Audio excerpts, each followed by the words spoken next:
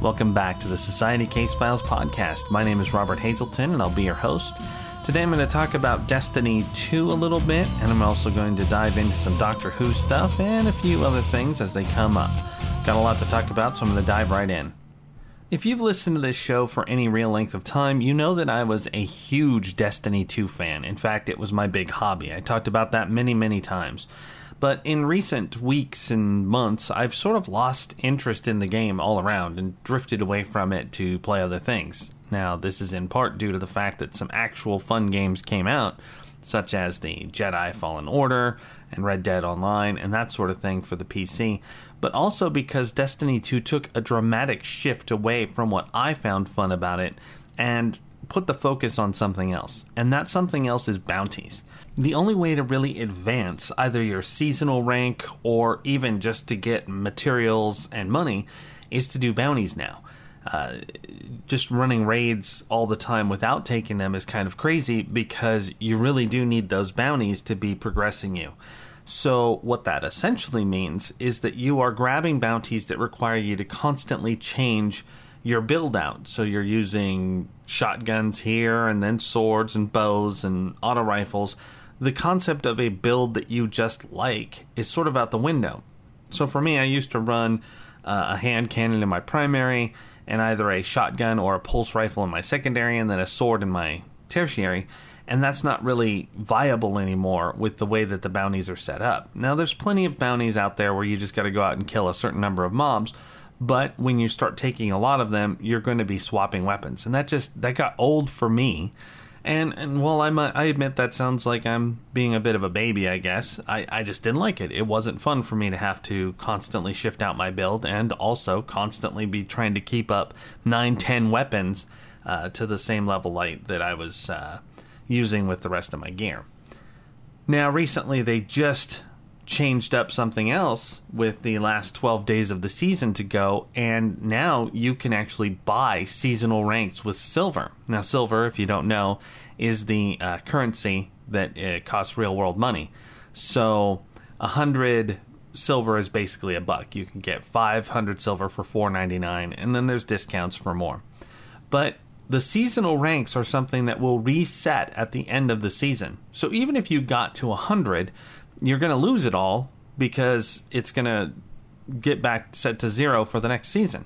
Sort of like a battle pass in Paladins or something like that. So you get all the gear along the way, which is kind of cool because there's some exotic engrams in there and some seasonal specific emblems and that kind of thing.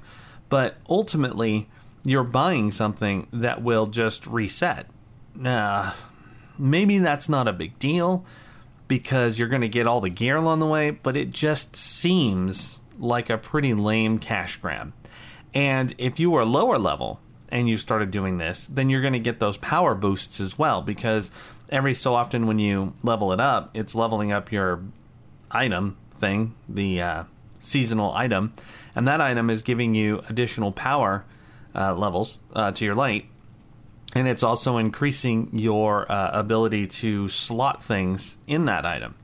So I guess it's hard for me to just outright call this pay to win, but it definitely is pay to get an extra 10 levels of light, if you want to look at it like that. And it's even worse than that in some regards, because now you're paying to get exotic items and paying to get other things too along the way. And maybe for some people that's a pretty good deal, but $1 for every level, and there's 100 levels. So before I gave up, I got up to the 57th level in the season, and then I couldn't do it anymore. I was sick of the grind.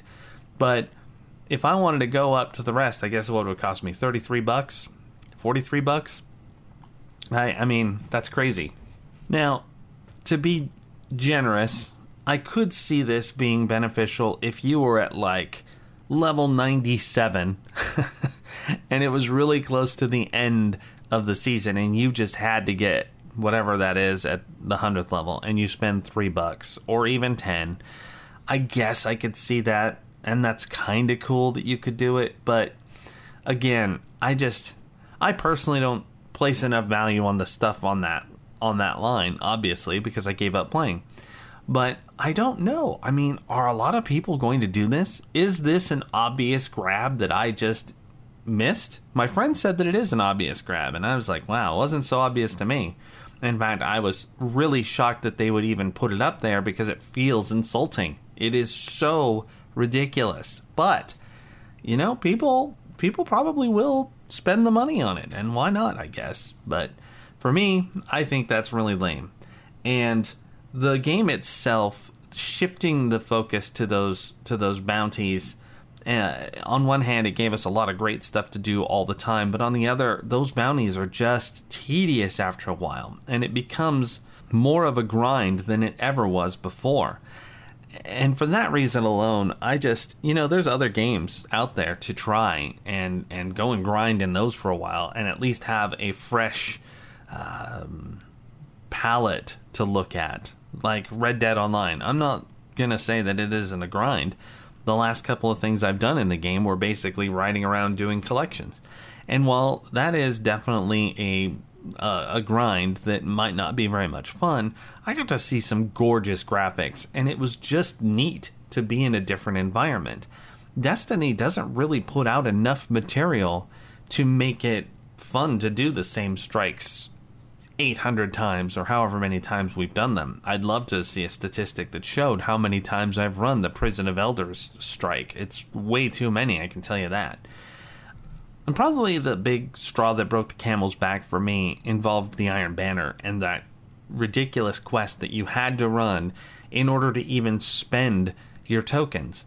And on one hand, it was kind of smart because I had a lot of tokens and I would have got a bunch of Iron Banner stuff right off the bat. But on the other, I mean, looking at those, I was just disheartened. And maybe they're not so bad, but I've never had a lot of luck with fusion rifles in PvP. And one of the requirements was to get a bunch of PvP kills with the damn thing. So I was immediately bowed out of the Iron Banner at that point. I really preferred their old method where there was a quest and it would grant you something cool at the end, but it wasn't essential to progress in that activity. And considering that the activity only happens a few times a season, it seemed particularly exclusive to more casual players who don't have the time to dedicate to finishing that quest and grinding out the different bounties which you need in order to get the best gear. All around, I feel like Destiny kind of tanked after going to free-to-play. It was a concern I mentioned before in the earlier episodes of this podcast, but now I am absolutely convinced that they did kill the game for the people who are currently playing it. Now, if you're brand new to it, and you've never played before, and you dove into the free-to-play option, you don't know any better, and maybe it's a lot of fun. But having played it prior to the free-to-play, I can say that this has been abysmal. It's horrible. I used to play way too much. I have over 1,000 hours in Destiny 2. 67 hours on Steam now. So when I compare that to the fact that I have just literally lost my will to play it, that tells me that either one, I finally did outgrow Destiny, which I don't believe, or two, the changes they made are such that they finally ostracized me in particular. And here I was seriously thinking of upgrading my Xbox, because I've only got the Xbox One. I don't have the Xbox One X, and I'd really like to get the 4K version if I'm going to use it. Game Pass Ultimate has a lot of games. I'm going to talk about that in a second. But I was going to pick up Destiny for that, and then do some crossplay. That way I could level up my character out in the living room, and then if my friends wanted to do something, I'd come in here and jump on the PC version. But the fact that they decided to sell season ranks, maybe this is childish, I admit it, but it just strikes me the wrong way, and I really don't want to buy anything else from them at this point. Maybe I'm having a crazy reaction and I'm just knee-jerking, but I just can't do it. I can't do it right now, at least. Maybe I'll cool off and things will be different, but right now I'm pretty offended by that change. So that's all I'm going to say about Destiny 2 right now, but I think that's more than enough, and it really does give you an idea of what they've done to this game for a longtime gamer to have walked away from it. A longtime fan. I've got clothes from Destiny 2 from some of the achievements. And this year, much as I love werewolves, I still didn't get the werewolf shirt. Anyway, that's all that there is to say. Let's move on. Let's talk about the Game Pass Ultimate from Xbox. I picked up the beta version for the PC, which was only $4.99 a month, and you actually got it for $1 for the first month, and that was so I could play the game Outer Worlds, which was a great game, and it was way worth more than that, but I got to play it for $1, so yay. For Black Friday, they offered Game Pass Ultimate for 3 months for $1. And that includes what I already had. So before I even spent my $4.99, I was able to upgrade and have 3 months for $1. And now I've got all the games on the Xbox. Now, at first, I swear I looked through the differences, and I didn't see enough to make it worth it to me to get Xbox Ultimate. But once I was out checking out the Xbox, I was playing Rock Band the other day, actually. And I happened to notice that the game After Party was on Game Pass Ultimate, and it's not on the PC version. And my wife really wanted to try that game, which, if you don't know what it is, I'll have a link down below. It's pretty funny. We've only played it a little bit, so I can't talk too much about it yet. But in any event, I wanted to get her the ability to play After Party, so I upgraded to the Game Pass Ultimate, $1. And then I started going through the games, and it's insane. They've got so many great titles that I wanted to try. I just wasn't willing to spend $20, $30, $60 on. I've been able to install a bunch of games from the Xbox 360 days, get a little nostalgia on. It's been absolutely worth it, and I've only had it for like 4 days. I really love it. I've always said in this podcast that the Xbox subscription is probably the best, because it has that cross-platform benefit that you can play games on your PC and on the Xbox.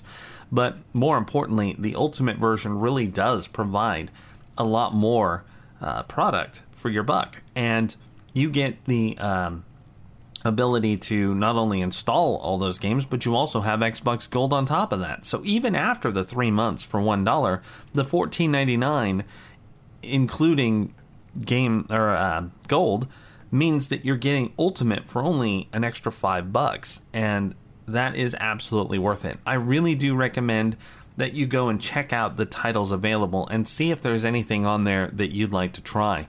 There are some brand new games. There's Gears of War 5 is up there, and some other stuff. And there's some older games. That Quantum Break game, I really wanted to try it, but it didn't get the greatest reviews, but it's up there available. I got Marvel versus Capcom Infinite, which I really wanted to try, but, fighting games don't have as long of a shelf life for me because I just dink around with them and move on. That's on there. I installed that. My Perfect Dark Zero that I had on the Xbox 360, that's available. Anyway, the titles are pretty extensive, and I really do recommend giving it a try. I think you'd be pretty happy. There's plenty available. So, Game Pass Ultimate, definitely worth your time to check out. And if you use Mixer to stream, the Xbox is set up for that very nicely too. So, all around, try that out, see what you think. So I have a VR, I've got the HTC Vive, and it's pretty neat. I enjoy it. The first game I played on it was Fallout 4, because when I bought it, it came with the game for free. And the first hour of that was utter magic. It is so freaking cool. But once I got a heavier weapon and I was swinging it around like it was a Nerf sword, in this case the Gatling cannon thing, I sort of lost my immersion, and I'd already beaten Fallout 4, so I kind of stopped. Then for my birthday, someone bought me Skyrim VR. Now these two games are insane to be on VR because they're huge. There's a lot to do in them. Even the base games without all the expansions are really, really, really big. Skyrim was terrifying. I was walking down the road in the game at the end of the intro, and I heard a noise, and when I turned around, there was a wolf trying to tear my face off, and it actually did give me a good jump scare. You're swinging your sword around, and it's actually a lot of fun. It's bad on the knees, but it's a fun experience. But again, I'd already beaten Skyrim multiple times, so the opportunity to play it in VR didn't really do much for me. I didn't really need to play it again, basically. So much as I had fun with that initial ooh-ah, throwing spells and actually swinging the sword or blocking, I just, it wasn't really for me. So, again, there's another game that I just basically had to walk away from. Now, more recently, I found a game that I really did want to try. I hadn't used the VR in so long, I had to find all the parts and get it all set up. It actually took me 2 freaking days to find everything and get it all set back up. Once I did, I loaded up the game Doctor Who: The Edge of Time. Now, this just came out, and I guess in November. I was surprised I hadn't heard of it sooner. It is basically a VR adventure game. It's mostly just puzzles and walking around, but you've got all of the stuff that makes Doctor Who what it is. Right off the bat, you start off in the laundromat, and the doctor starts talking to you. It's Jodie, by the way. And she tells you that you need to help her save the universe. And then this time glitch happens, and the normal laundromat turns into this terrifying, sort of twisted nether realm with monsters in the washing machines. So you go in the back room, and you got to get the power back on, and then you get into this safe, and in the safe, she's managed to get you this sonic screwdriver. Then you go outside and you do some other stuff, but it is just so freaking awesome for a fan of Doctor Who. It's not the greatest game per se, because some of the puzzles are they're not super hard, they're just slightly annoying, and I'll explain why in a second. But like, just the sound effects are all there. It's fully licensed, so it's all exactly as you would expect, and you're able to use the sonic screwdriver pretty much the way they use it in the show. And when you board the TARDIS, you really feel like you're there. You're wearing headphones and it's fully immersive. A great example of just one of their attentions to detail is when the phone rang, I grabbed it, and the further away I held it from my head, the quieter it was. So I had to actually hold the phone up to my ear in order to hear it well. So they did a great job in that regard. The annoying aspects of the puzzles that I'm talking about involve the constant badgering from the NPCs that you need to do something. So, like, I got stuck on this puzzle where I had to move these things to different sockets. And I was having a hard time because there's these diagrams that you use, and then you pull this lever to see if you successfully put them in the right place. And when I was pulling the lever, it wasn't working, even though I thought I had it correct.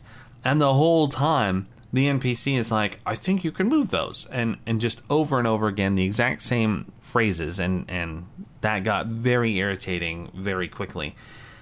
When I looked it up, I saw that I had it correct, but I wasn't pulling the lever down enough. And in VR, that means something. If you just like flick it, it doesn't go down all the way. So I really had to get a different angle on the item and pull it all the way down, and then it worked.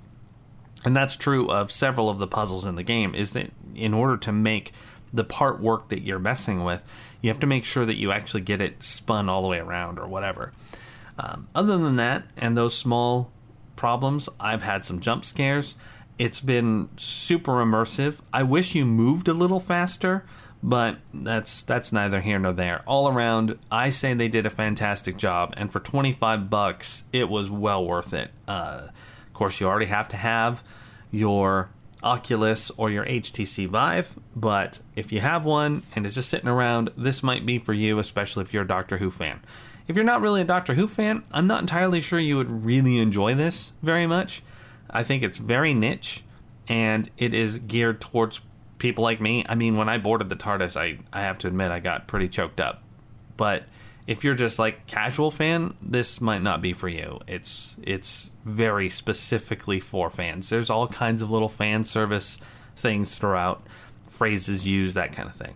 I'm not going to spoil anything if you want to try it, but all around, I really, really love it. It's The Edge of Time, Doctor Who. It's on Steam, $24.99. Definitely worth it. Give it a shot. Speaking of Doctor Who, I just recently finished Season 8 of the Peter Capaldi season, the very first season that he shows up as the Doctor, and I have to say that all around, I found it to be not good at all.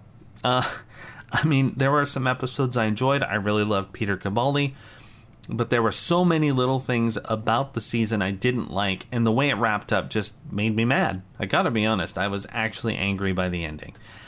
So the next part of what I'm about to say is going to include some serious spoilers, and if you haven't watched the season yet and you intend to, and you like to be surprised, you might want to stop now. But if you want to hear my opinions on the whole situation, listen on. So, spoilers begin now.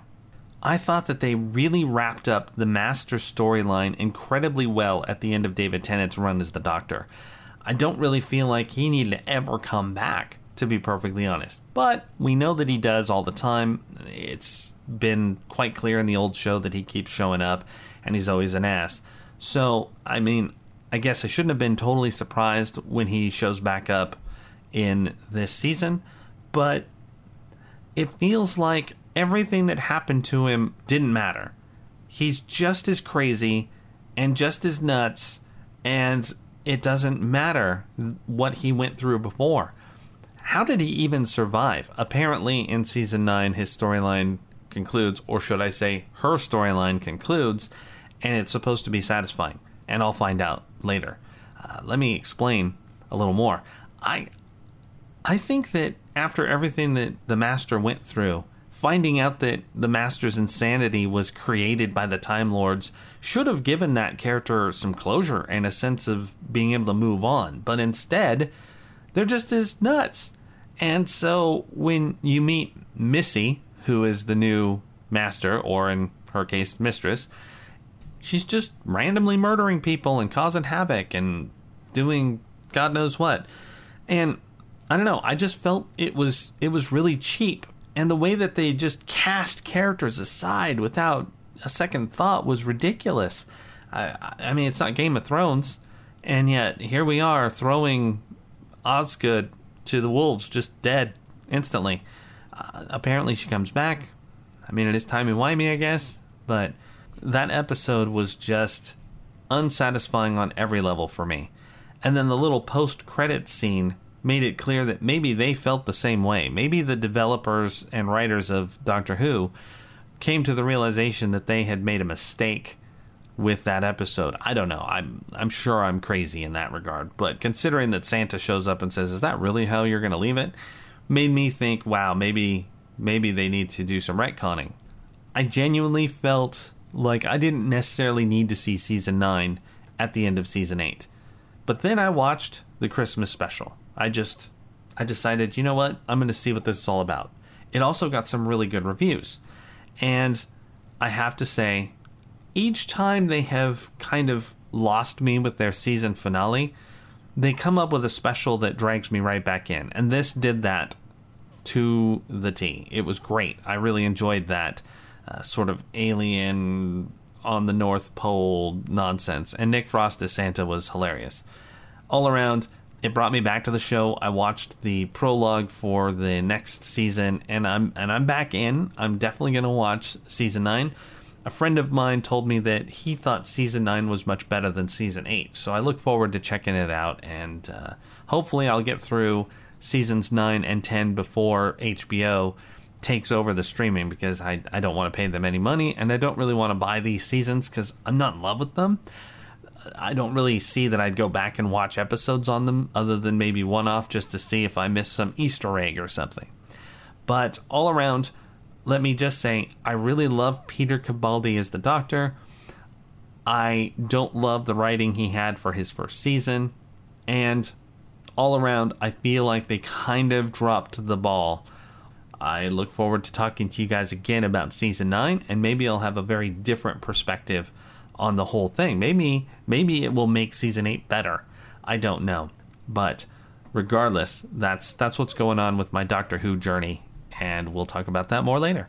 Slightly Doctor Who related, I watched the movie Charlie Says about Charles Manson, where Matt Smith plays Charlie himself, and I have to say that movie was just okay.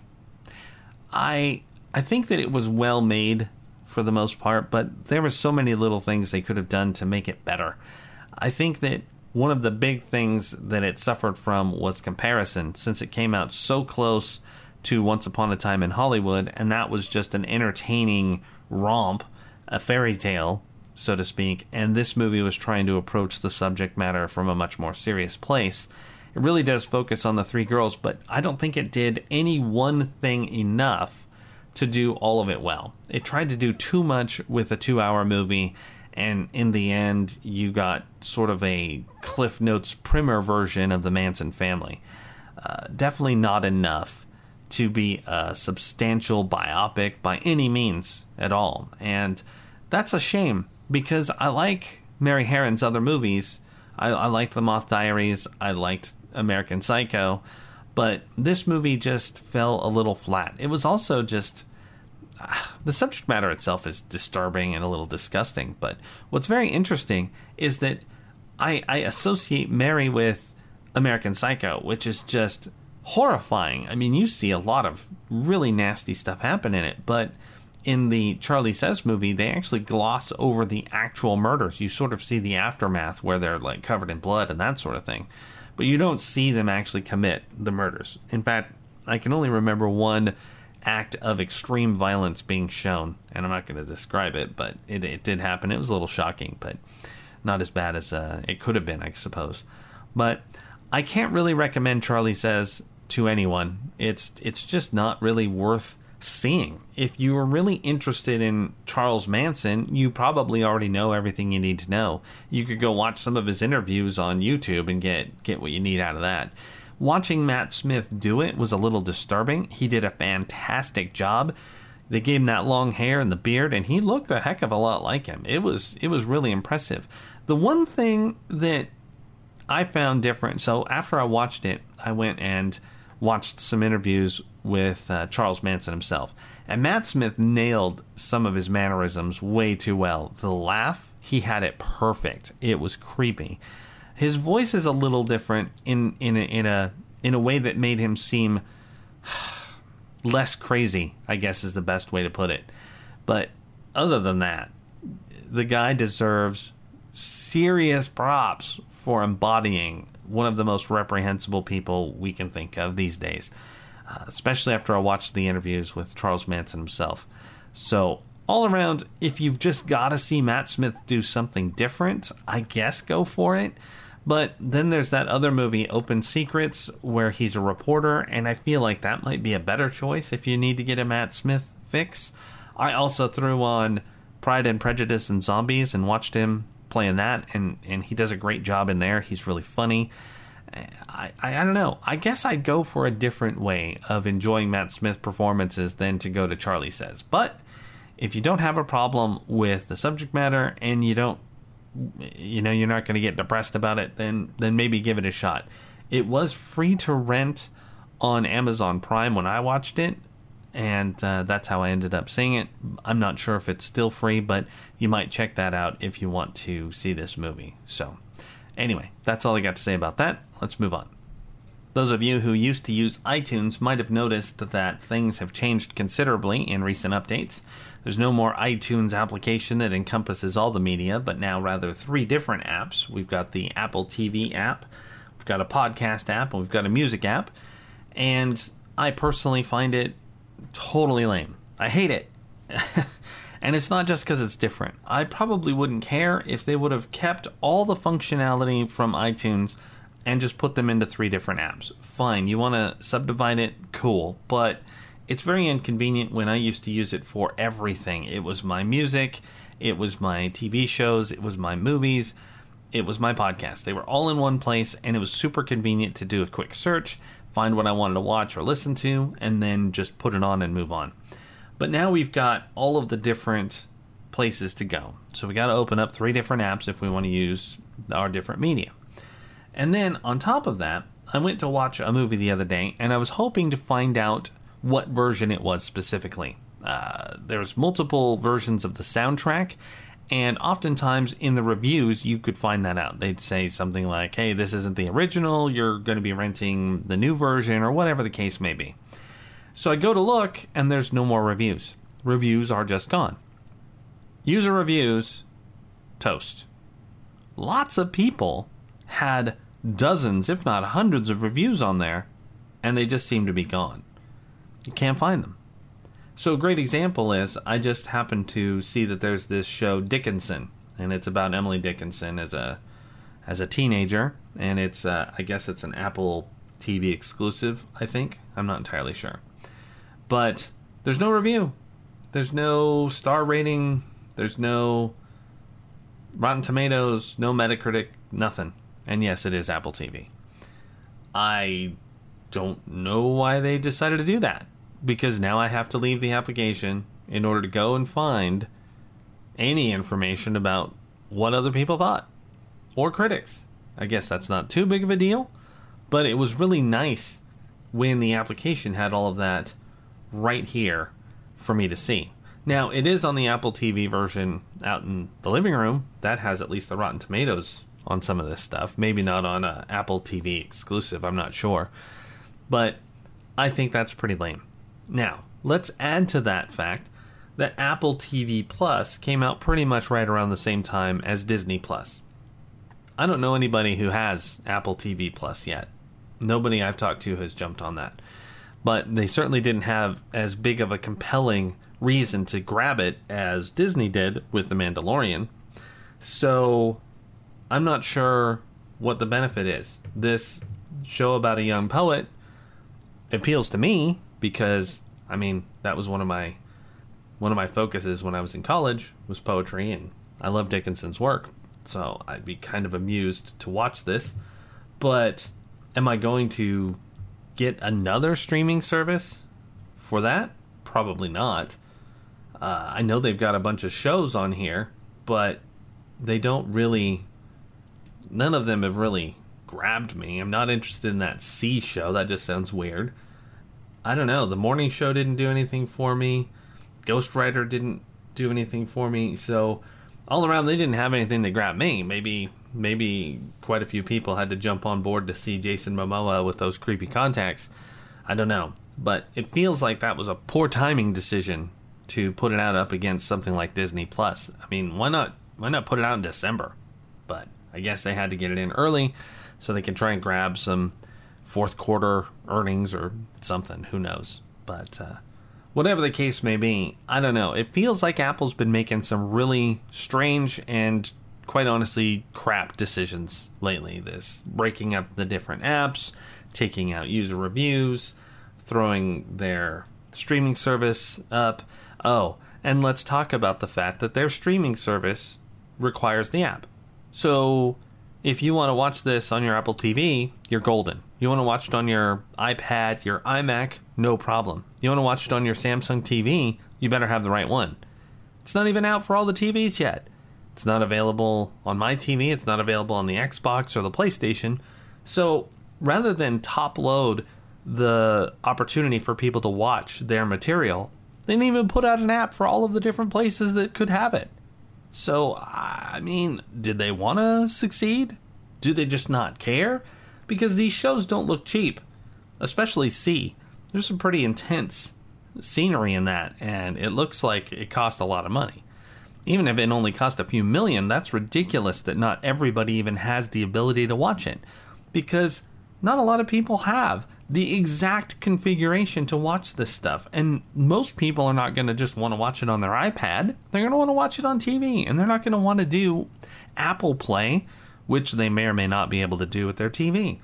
So all around, talk about dropping the ball. It feels like this was a real poorly thought out, crappy implementation of something they shouldn't have even done. But I know that I'm exceptionally opinionated about most things, but this one in particular felt like a big waste of time. And all around, I think that Apple deserves to get a good slapping for all of this stuff in general. Anyway, that's all I'm going to say about it. It just makes me crazy to even think they would have wasted all that time and money and given the users such a poor experience. One last thing. I have recently finished a book trailer for Nightlife Interrupted. It was a fully animated trailer with some voice acting, and it really does sum up the book and give you a great idea of what it's about. I'm going to include the link below. You should definitely check it out. It's pretty funny, and I really love that I got to embody Vinny in such a way and have him talk about gaming and his adventure and all that stuff. So be sure to click on that link below and check out Vinny talking about Nightlife Interrupted. All right, that's it for this week. Thank you very much for listening to the show. I appreciate you stopping by. If you liked what you heard and you want to hear more, be sure to check out our website. You can find us at www.societycasefiles.com or www.roberthazelton.com. Don't forget to follow or support the project at ko-fi.com/societycasefiles. Thanks again. Have a great week.